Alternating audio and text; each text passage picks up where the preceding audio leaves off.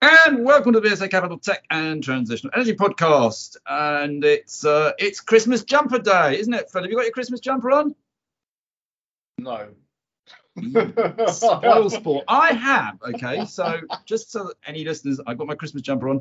It's actually Thursday, the 8th of December. Phil, as you know, I have just come rushing through the office because I've been out all morning with meetings. So I have done absolutely zero prep for this. So this is really going to have to be the Phil and Phil show probably because I am not that prepared for it. But look, we are in the Christmas season now.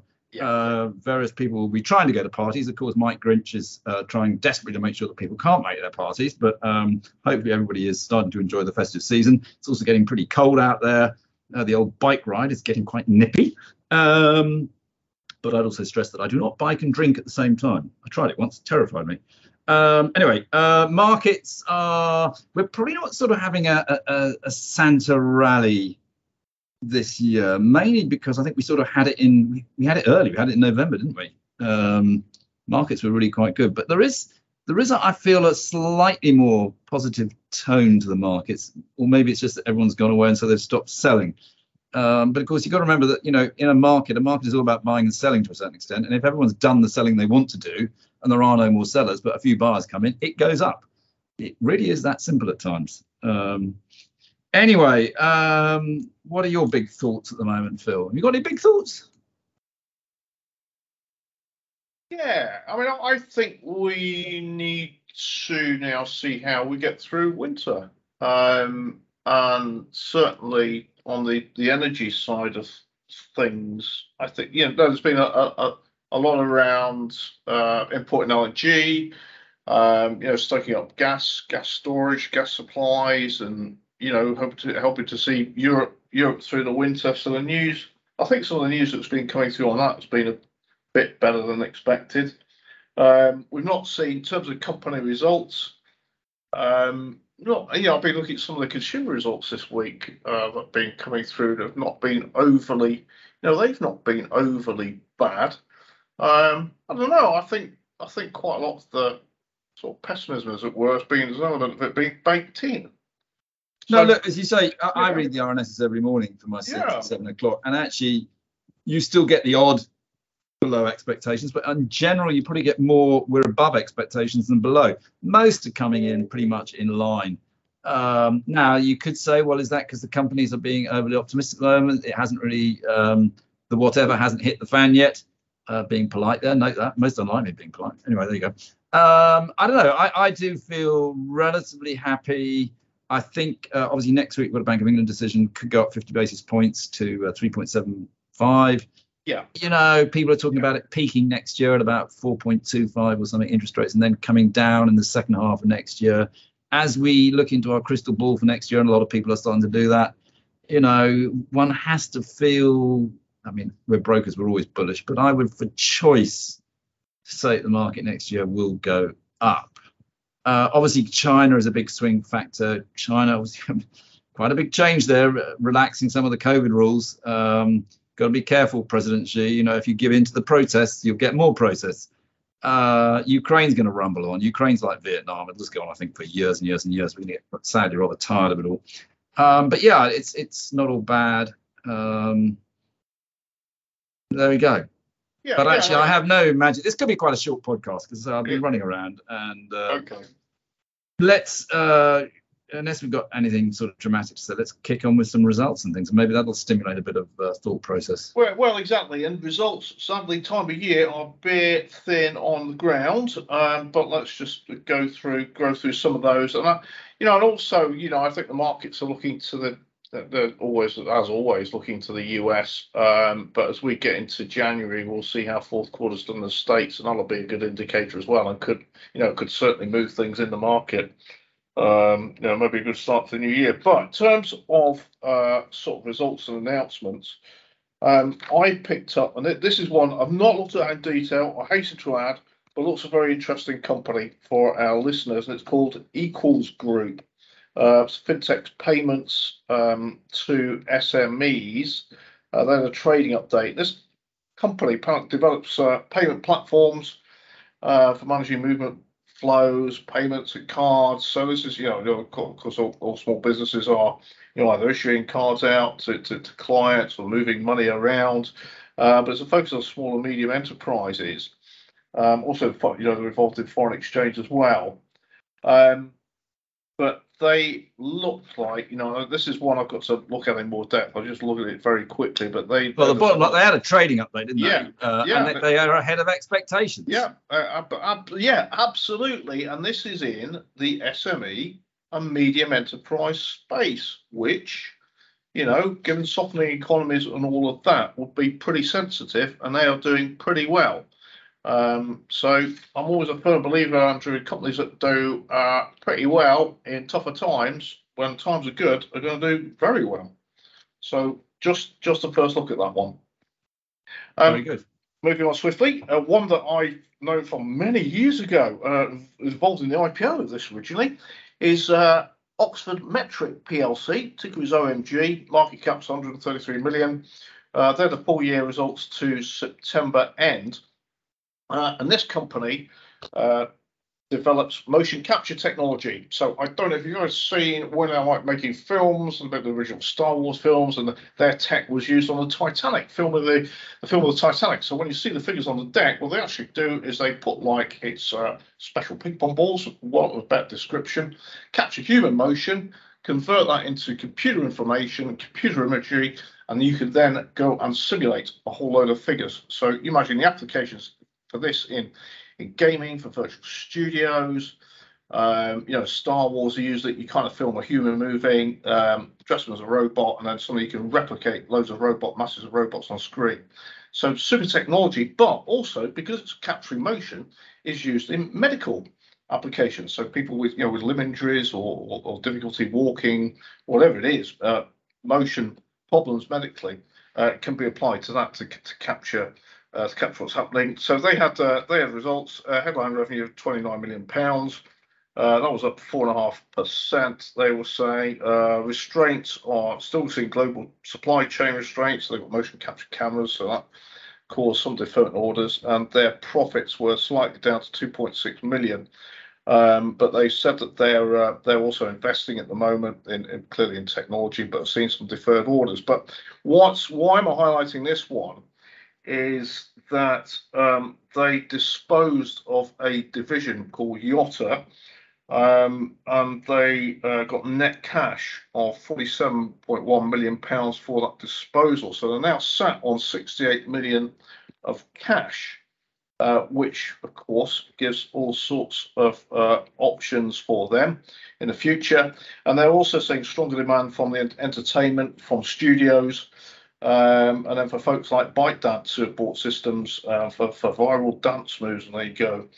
They're used in the other Voyager experience for simulating movements there. But so interesting company to look at, I think, now, and is sat on a lot of cash, which gives it options. That is a lot of cash. 133 million market cap, 67 million of cash, and generating cash. So yeah. Interesting. We better go and have a look at that one. I'm sure listeners will. Yeah, right. Keep going. What else you got? Right.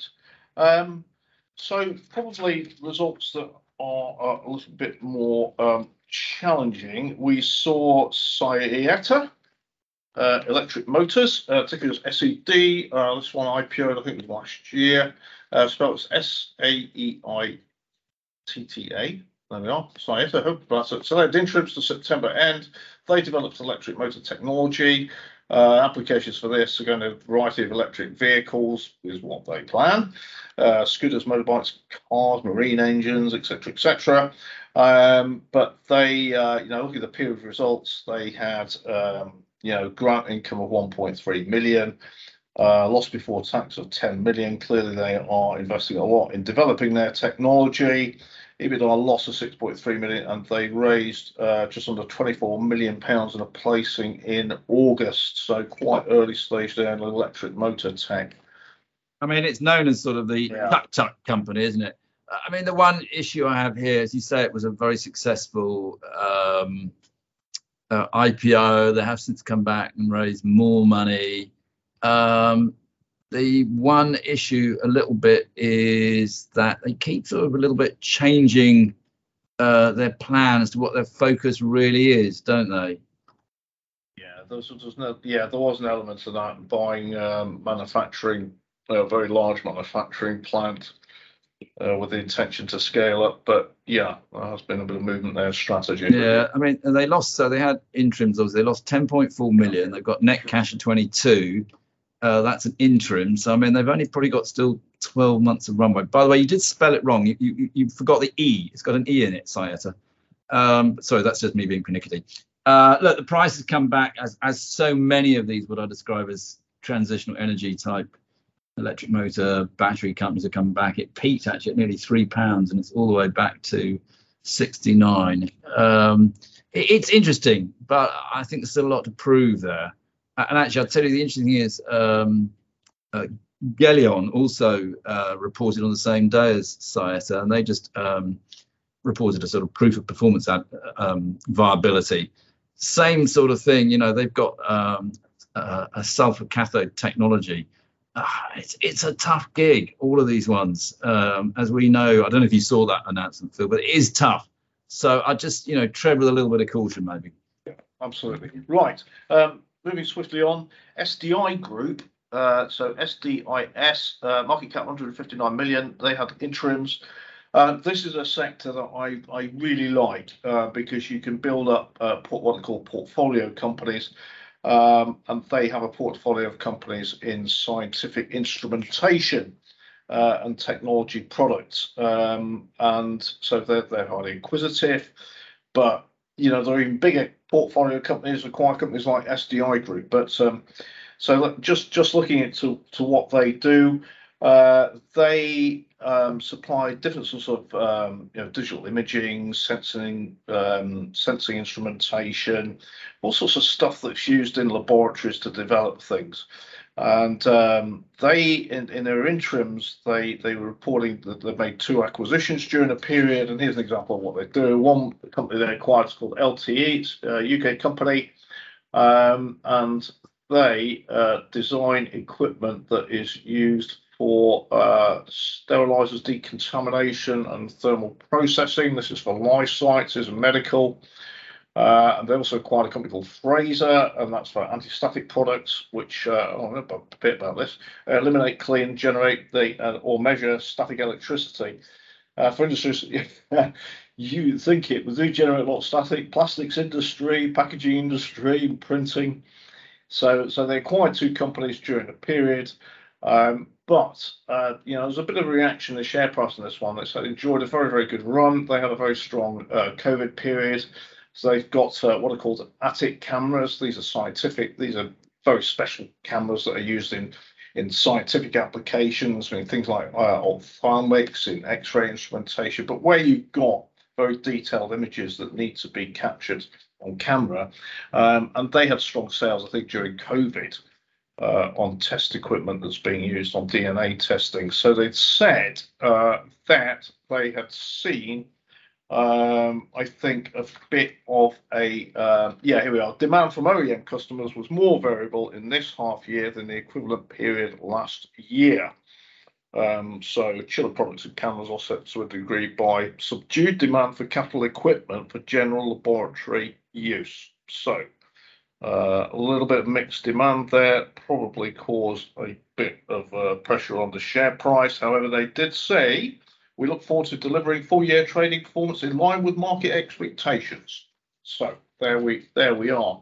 And this is an interesting theme here, Andrew, is, all these companies, they're seeing pressure on, they're dealing with pressure on inflationary costs and components, etc. All these companies are still seeing all these pressures, but they are the market generally setting expectations quite well. And that's why they're meeting them. That's a very good thing. Pressure. That is the other question. Is it the fact that the market is setting expectations well, and so we're getting things in line? I.e., have those expectations already come down from the future? I don't think they have, actually. I think that companies are still, it's remarkably finding their way through, and particularly in technology where you have a slightly different cost base, perhaps. Yeah. But yeah, I think probably things are still, as we said at the start, it's still going okay. Yeah, in terms of overall sort of demand, we're not Well, we're not seeing, well, we keep looking at, keep reiterating this, is about capital expenditure and real cuts coming through in CapEx. We're still not seeing that come through yet. But anyway, we're tracking this for our listeners. Something else that caught my eye was, for investors, Mobius Income and Growth VCT. I suspect you maybe know this fund, Andrew. Actually, I don't. You've caught me out, Phil. Well done. Right. Well, hey, well, there we go. Well, that's a little Christmas present for me, isn't it? Catching you out. Right. Anyway, so the they announced. So Venture Capital Trust is what the VCT is, that you can invest in Mobius because it is quoted, and they said that they were looking to raise up to £14 million with an over allotment facility to raise up to a further £8 million. And they announced that they had received applications for its £22 million limit. So that was good to see and shows that there is investor appetite generally. And on kind of that subject, that we had Frontier IP Group, who we look after, client of ours. And they have a portfolio of tech companies where they own stakes for the work that they've done in helping these portfolio tech companies, generally university spin-outs, commercialise their tech. We went to Doxford, the Air Museum, fantastic up near Cambridge, and they had a number of their companies presenting. And I've got to say, it was super to see so many investors attending this. It was a good event run by Frontier IP on their companies, and so it's just great to see right now, Andrew. There's still interest, and people are looking for ideas ahead on businesses. Yeah, no, I mean Frontier IP has been really good. Now, a couple of ones that you've talked about in the past, Phil, you might want to just update. We had interims, didn't we, from Solid State, and we had a statement from BATM and interims from Red Centric, I think. Yeah, we did. Hey, do you know what? I've not printed off the Solid State interims, so I'm going to have to do this by memory. Well, actually, no. I'll tell you what. The revenue is up 50%, earnings up 38.5%. And listen to this one. The strength of the order book gives the board significant confidence for the second half and into full year 23-24. And the board is confident of exceeding previous expectations. So that was a good one from Solid State. It was a cracker. I listened to the analyst meeting. The ticket is SOLI. The company, just is one that Andrew and I have discussed in the past. It's been performing really well. What do? They originally they were a distributor of electronics components for semiconductors. So and they still have that business, but they've acquired. But they also have a business which is actually building electronics applications, especially specialized battery applications. So where you've got for instance, you've got equipment on an oil field, in submersibles. Where the batteries need to be in special casings and surrounds, they manufacture those. Computer boards, but they acquired, very interestingly, made a US acquisition this year in a company in the States that does specialized battery assemblies. And they also reported in the results that, and you will see announcements from them winning contracts related to NATO. And they were saying that in the US, they've been seeing strong demand for drones and battery systems for drones. So a very, very interesting company to look at. Shares have been doing well. And yeah, very positive set of results and a nice upgrade from them as well. Yeah, I'll tell you what, I know I've just rushed in, but Red Centric and BATM were today, actually, so I can remember them. Red Centric, and I'll cover them for you. The interims, I was a bit confused reading their statement. I wish people would have more simpler statements, but actually the revenue growth was really strong, but the P&L was going down. But they seem pretty upbeat, so I think it's sort of fine. And likewise, BATM was quite interesting. I mean, it was all, again, sort of in line, quite upbeat, strong balance sheet. But then they finished it with an interesting statement, which BATM remains confident in the prospect of the business and continually looks to explore all options to deliver shareholder value. I like that. Yeah, you could read an awful lot into that one. You can. I like companies that do that. Yeah. Anyway, there you go. I've covered those two for you. Made it very simple. Well, that's it. there have not been a lot of results coming through. The only other thing is, in Newmarket where I live, we have a very nice BP garage and Marks and Spencer's, and there's an announcement from BP this week that it's going to install high-speed charge points at 70 M&S retail outlets. There we go. First pilot sites are already open, and they are targeting installing 900 charging points within the next 2 years. Whoa, look out for that if you've got an EV.